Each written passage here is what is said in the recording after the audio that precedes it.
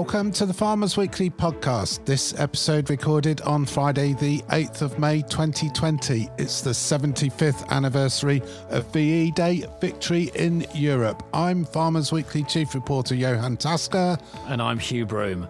In this week's podcast, oilseed rape, a break crop at breaking point. What are the seed breeders doing to help farmers? Dairy farmers could get £10,000 each in government help to see them through the pandemic. We talk to an MP who says the current crisis highlights the importance of UK food security. On the market, grains are lacklustre as some breeding sales get underway at auction marts. A Welsh vet explains how he's taking extra care to avoid spreading coronavirus when TB testing cattle. And shave or rave. We talk to the sheep shearer who had an unexpected visit from the police. We find out why. The Farmers Weekly podcast. But first, farmers and grain store managers face a critical shortage of dust masks ahead of harvest because demand has soared due to coronavirus. The NHS needs them, of course, but the problem is being made worse by the general public buying them up. Here's Lincolnshire arable farmer Andrea Pettit. I just think it's a bit crazy why you can't get hold of them. I mean, I push up in the shed and I'm in a telehandler, fair enough, the door's shut, but as soon as I get out, the whole place is just covered in dust. If I'm not, I used to do it without one years ago, and my God, did I suffer on my chest. There's no way I do it nowadays. Yeah. So I need a mask on at all times when I'm pushing up in the shed. Now, fair enough, it might be 3 weeks of the year, but there's other things like when we're around the grain dryer, that's outside. It's obviously, it's under a barn that we have, and it's absolutely awful around there. When you're tipping things into the grain dryer, you need a mask on all the time. So we can easily get through 30 or 40 masks. I know it doesn't sound a lot, but that's just for one person, you know. So there's two of us on the farm, there's myself and my husband, and we just need them, and it's like absolute madness.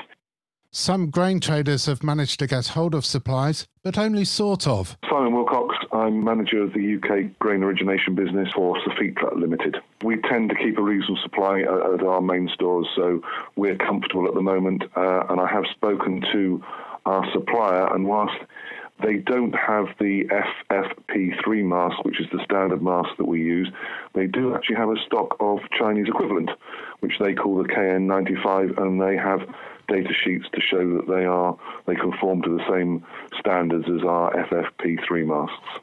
Now, more masks could be on their way, but you'll need to move quick. Here's Christian Dunham of the farmer-owned AF Group. I have a network of suppliers that I've been talking dust masks to for probably every day for the last 6 weeks. It's been my life for the last few weeks getting these things. And yes, this is a short answer. Yes, I've got a supplier who has P2 masks, FFP2s. Now, my hesitation around it is it's not as simple as saying that we have masks and the NHS don't, because there's so many different grades of masks. Yeah. So normally most farmers have always used FFP3 masks. Now, P3 mask offers the highest level of protection of a disposable mask you can get, okay?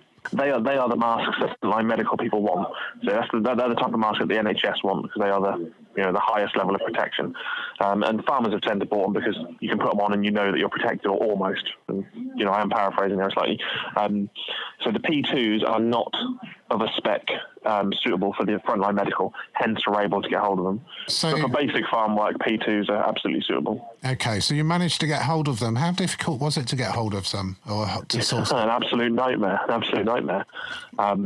Most stock coming in has already been, bought out by people, or stock that is coming in is in such small quantities it's almost irrelevant, because by the time it lands in the country it's gone. So it's taken a long time, and the stock we're talking about now is only now becoming available. So early May, mid-May is when we're expecting the bulk of this stuff to start coming into the suppliers. So your advice to farmers is to make sure that they're getting them from a reputable source, not just absolutely them. Right. Yeah. I mean, the number to look out for is CE approved and EN149. That means they're approved for use within Europe. There's actually a huge amount coming in the middle of this month, so roughly 800,000 masks are expected into the UK. It sounds like a huge amount, but if a huge conglomerate decided they need a load, that could be swallowed up very, very quickly. And the other concern is if Boris Johnson and the government suddenly say that, yes, we're going to relax restrictions, but we expect people to wear masks when they're going out and about, demand is going to shoot up even more when members of the public are trying to get hold of these things.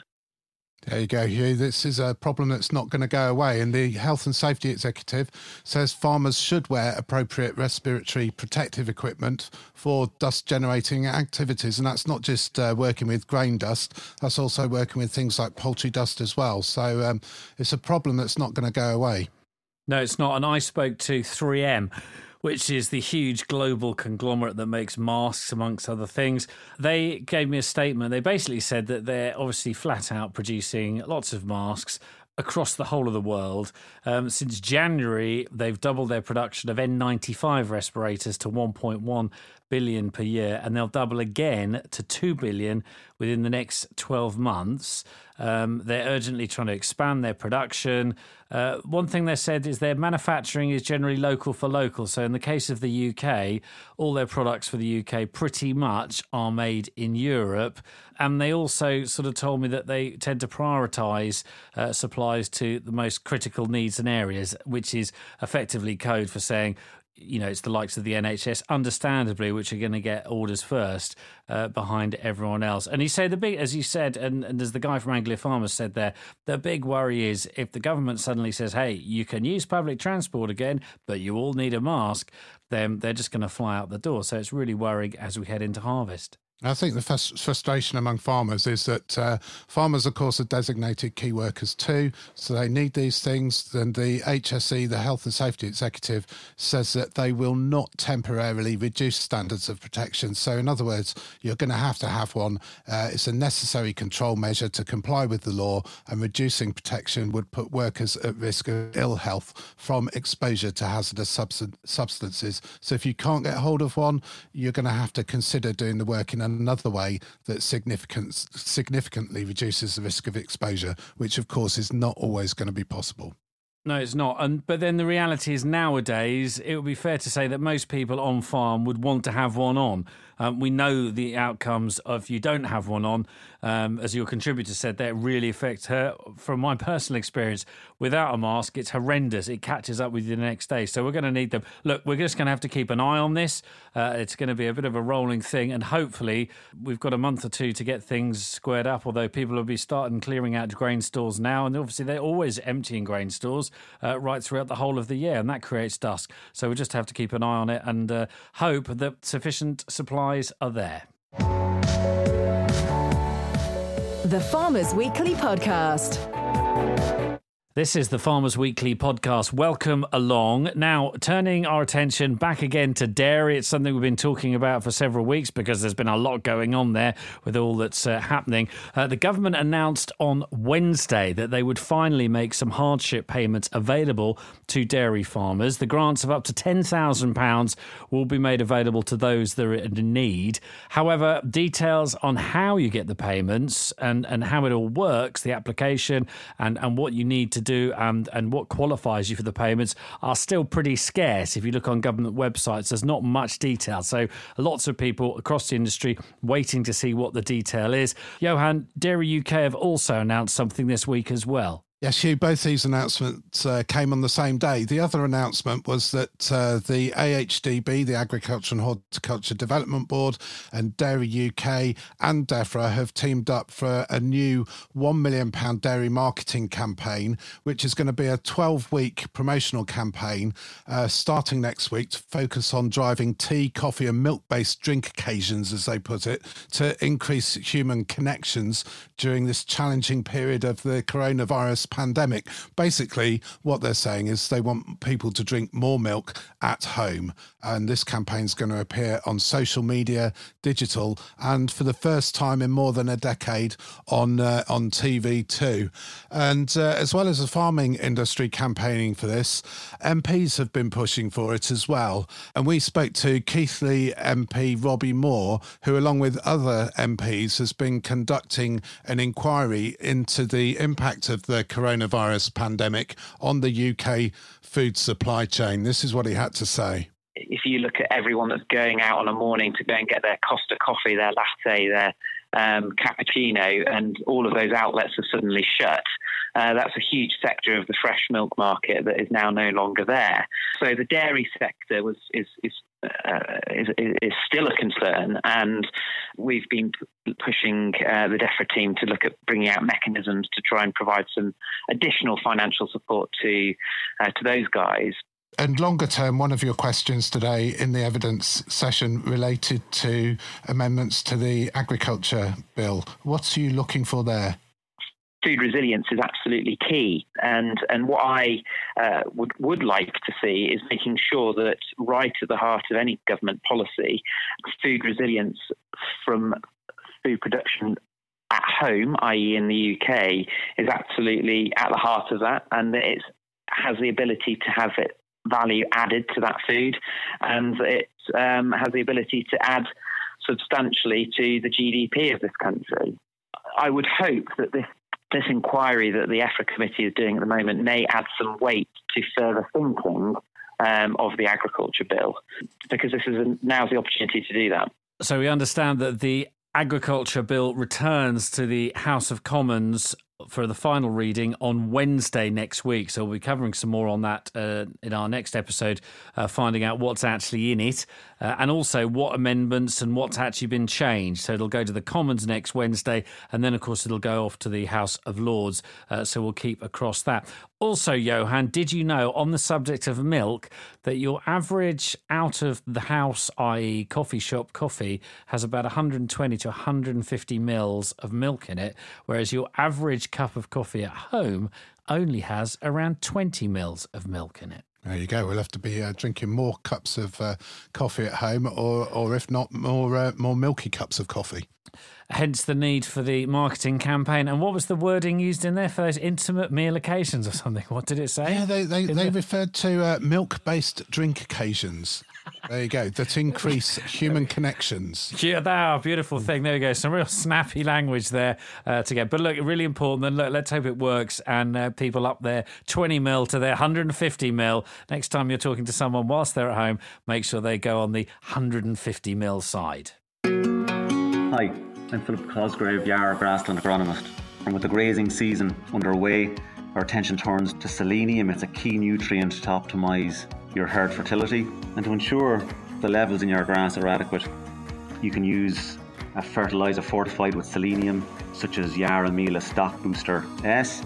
Turning our attention to second cut silage, if we're looking to calculate a nitrogen application rate for second cut, we should use the rule of thumb that the crop will require 2.5 kgs of N per hectare per day.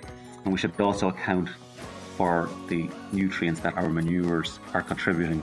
If you require an NPK S product, and S is particularly important in second cut silages, you can use Yarra Mila Silage Booster. For more information, please go to yarra.co.uk. Now, it's been a horrendous 2 years for oilseed rape growers. Seed breeders are offering money-back schemes to compensate farmers if the crop fails, and they include schemes from RAGT, BASF, Bayer and KWS. I asked Farmers Weekly Eastern Region correspondent Louise Impey to explain how they work. It does reflect their willingness to support the crop at such a difficult time, and I think they are recognising the pressures that growers are under by trying to share some of the pain. It certainly isn't all of the pain, but some of it with growers. They are doing their bit, and I think it is important to say that the breeders will actually be hit in the pocket if a lot of people do claim back some money on these schemes. They are very aware that growers have gone through 2 horrendous seasons, really, with oilseed rape establishment. And there are 2 things that have caused that. The first is one that we've all heard a lot about, and that's the cabbage stem flea beetle. But the other one, which has probably been just as important, has been the weather. And when you don't have soil moisture at oilseed rape drilling time, you are up against it. It's a very small seed, and to get the crop growing away quickly and escaping the pest, you do need moisture when you drill. So what's the reaction been from growers then? What's the take-up been like? A lot of the breeders have just launched their schemes for this coming year. Some of them had schemes last year, and the take-up was okay. I suspect it'll be a lot better this year.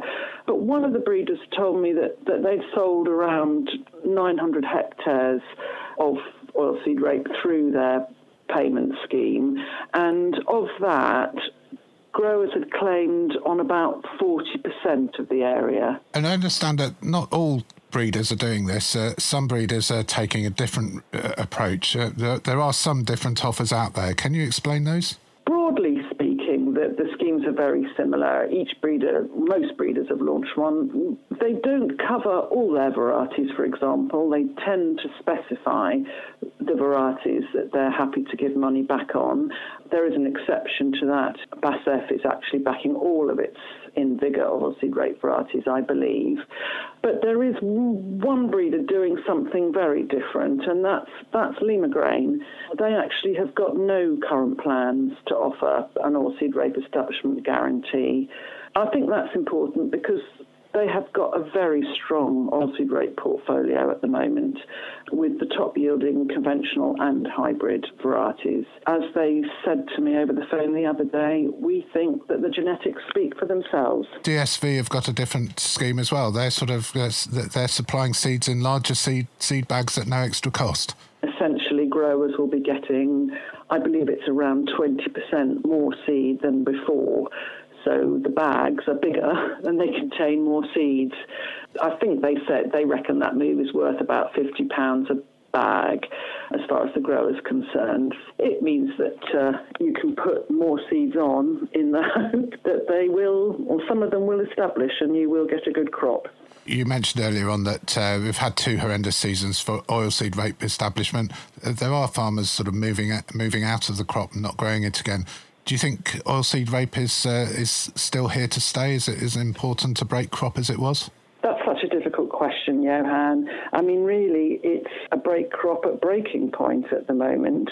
One of the really key things that growers are battling with is that it's actually external factors rather than crop genetics that are determining whether you have a success with the crop or not.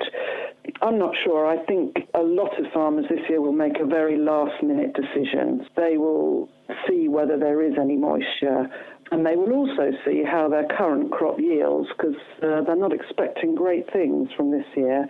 So I think they'll go right to the wire with whether they drill oilseed rape again or not. There are others that are saying, no, they definitely won't be drilling it, and actually they need a sort of coordinated regional break from the crop in order to reduce the pest load and, if you like, press the reset button. But I think the weather will have quite a role on whether they do or don't drill. That's Farmers Weekly Eastern Region correspondent Louise Impey. And there's a 19-page special in this week's Farmers Weekly looking at oilseed rape varieties and choices. We'd like to thank our sponsors KWS for this episode. They've just launched Cereals 360, which is a virtual crop tour of all their key cereal and oilseed varieties. It's easy to use on the web, tablet or mobile, and provides all the key expert information you would get from one of their open days. To take a look, visit cereals360.com. The Farmers Weekly Podcast. Coming up, we talked to a sheep shearer who had an unexpected visit from the local police. But first, time for our weekly markets roundup. Hugh, tell me about cattle prices. Cattle not too bad this week, actually. Last week it sort of dropped back a bit and it was pretty lacklustre. This week it's not amazing, but actually, with everything across the board, both live weight and dead weight on cattle, everything with the exception of heifers has gone up, albeit by sort of between 3 and sort of as little as a penny, as much as 3 pence on young bulls. Cows are doing very well. Some cows, O-4Ls, up 8.2 pence dead weight across the UK average at the moment. If you look at that, cows across the board up 5.7 dead weight. On the live weight, they're up about 1.8 pence, according to the HDB figure. So cows doing well, lots of demand for mincing beef. Also, HDB sources say that there's some evidence to suggest that some of the steak, everyone was obviously really quite concerned with the amount of expensive cuts of beef that just weren't being sold because food service hasn't been open. Some evidence suggests that mountain is slowly being eaten through. Certainly lots of retailers now really promoting it hard. So some reasonable numbers there on the beef market. At the moment, the sort of GB average on steers is 337.6 this week. And what are the numbers like for sheep? Sheep not too bad either, actually. It's scary, isn't it? Two bright bits on the market. Now, last week, new season lamb came back quite a lot because numbers coming onto the market pretty much went up by about 40, nearly 50%. This week hasn't seen such huge numbers, and as a result of that, live weight and dead weight new season prices have gone up. New season on the dead weights averaging the SQQ at 5.23 this week. That's up just over 6.5p, and on the live weight, the average SQQ is 257.4. That's up 12p on last week. So new season lamb just slowing up. Old season on live weight's gone back by about 2.7p. Those were averaging 207 in the marts. And on the dead weight, old season 473.8 is the average this week. That's up 10p. The numbers forward for slaughtering actually back by about 19,000.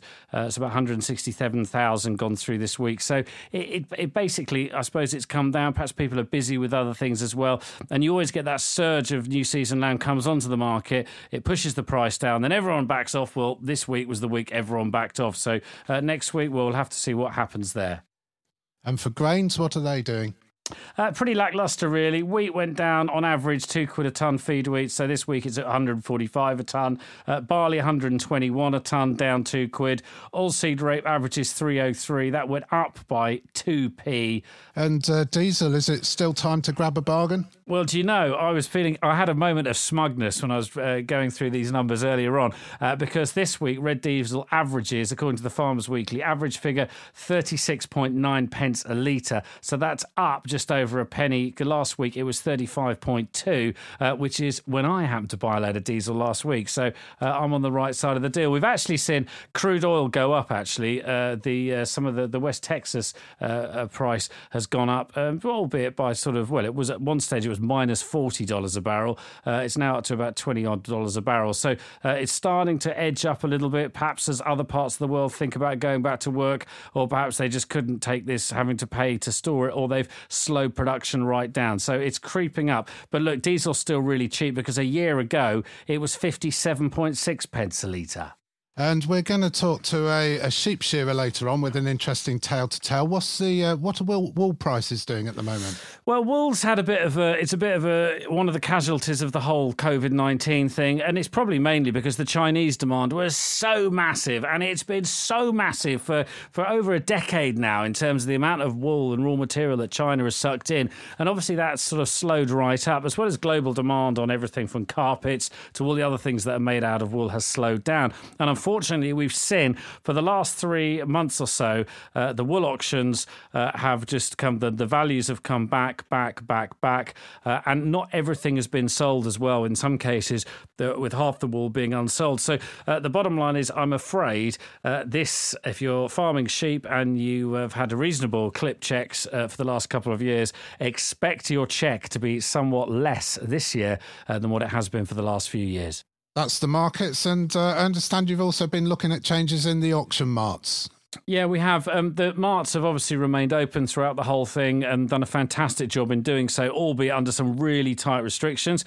And it's been quite difficult for a lot of people as well, because it just has not been business as usual, but there has been some business going on.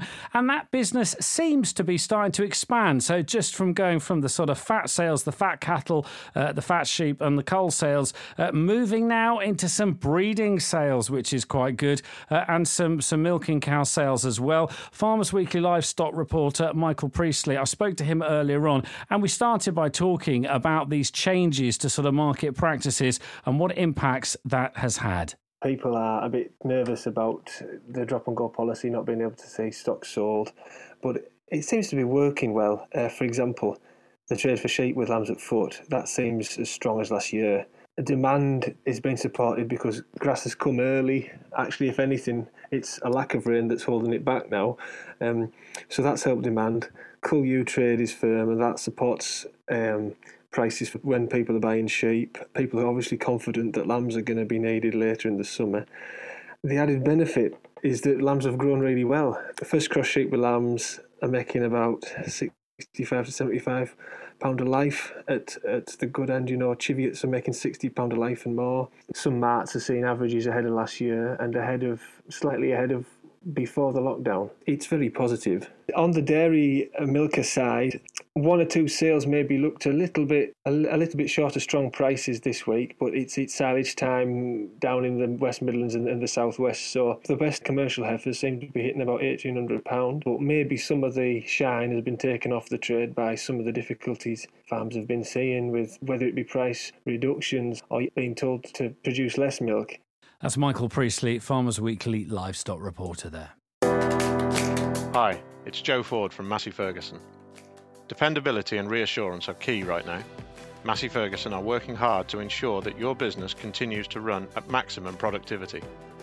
With a full line of quality, cost-effective and award-winning machinery from tractors to grass equipment, and a dealer network spanning the UK and Ireland, providing service and after-sales 24/7, we're here to support our farming community. Find out more at masseyferguson.co.uk or find us on social media. The Farmers Weekly Podcast.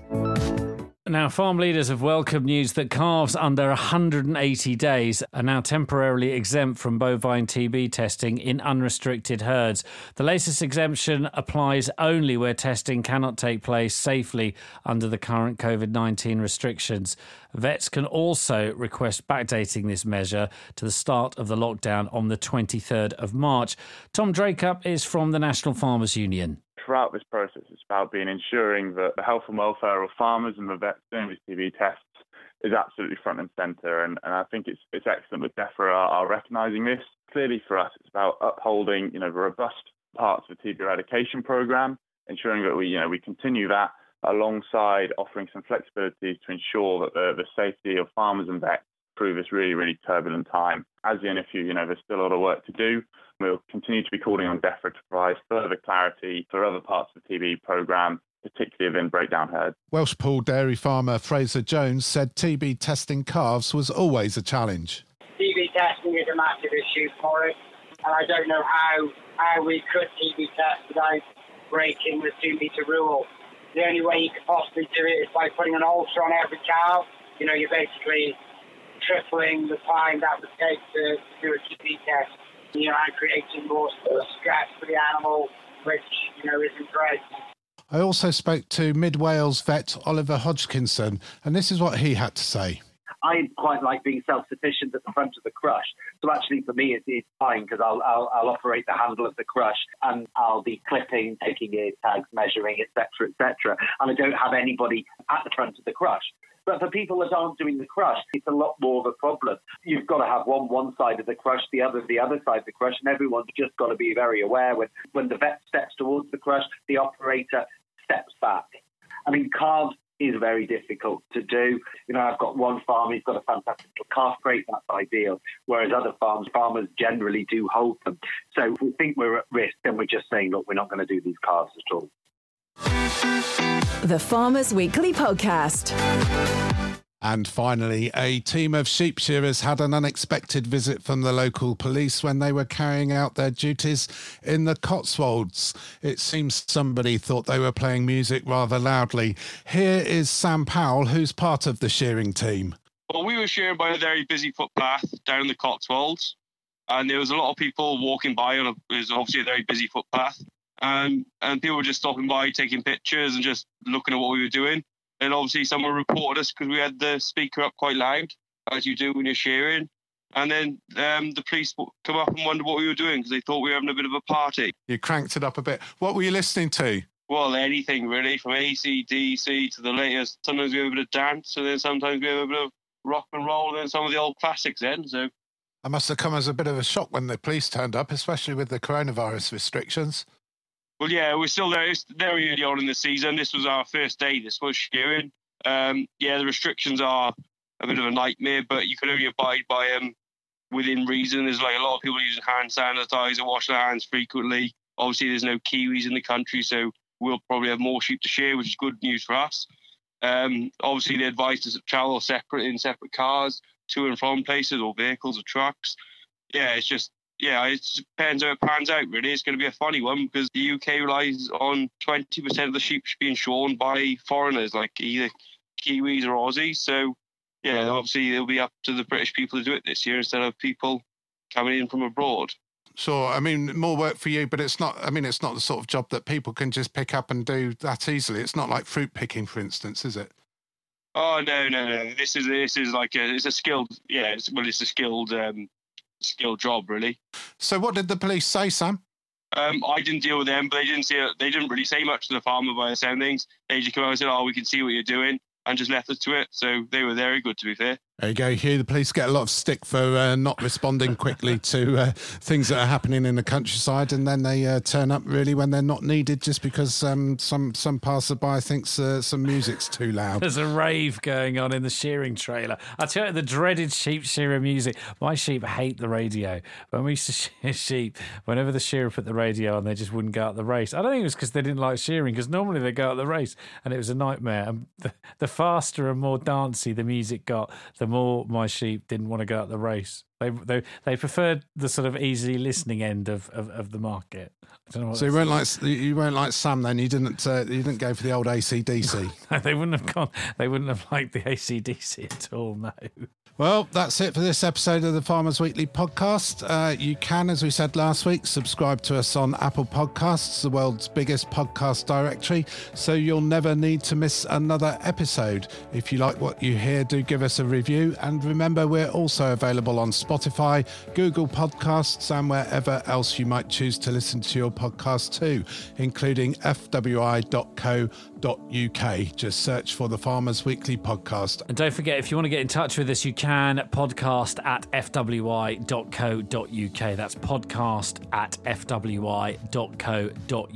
Right, coming up in next week's Farmers Weekly podcast, we take a visit to the Outer Hebrides, where crofters are growing lemons and olives in polytunnels. We'll also be talking about the new agriculture bill as it makes its way through the Commons heading towards the Lords. All that to look forward to. I'm Farmers Weekly Chief Reporter Johann Tasker. And I'm Hugh Broom.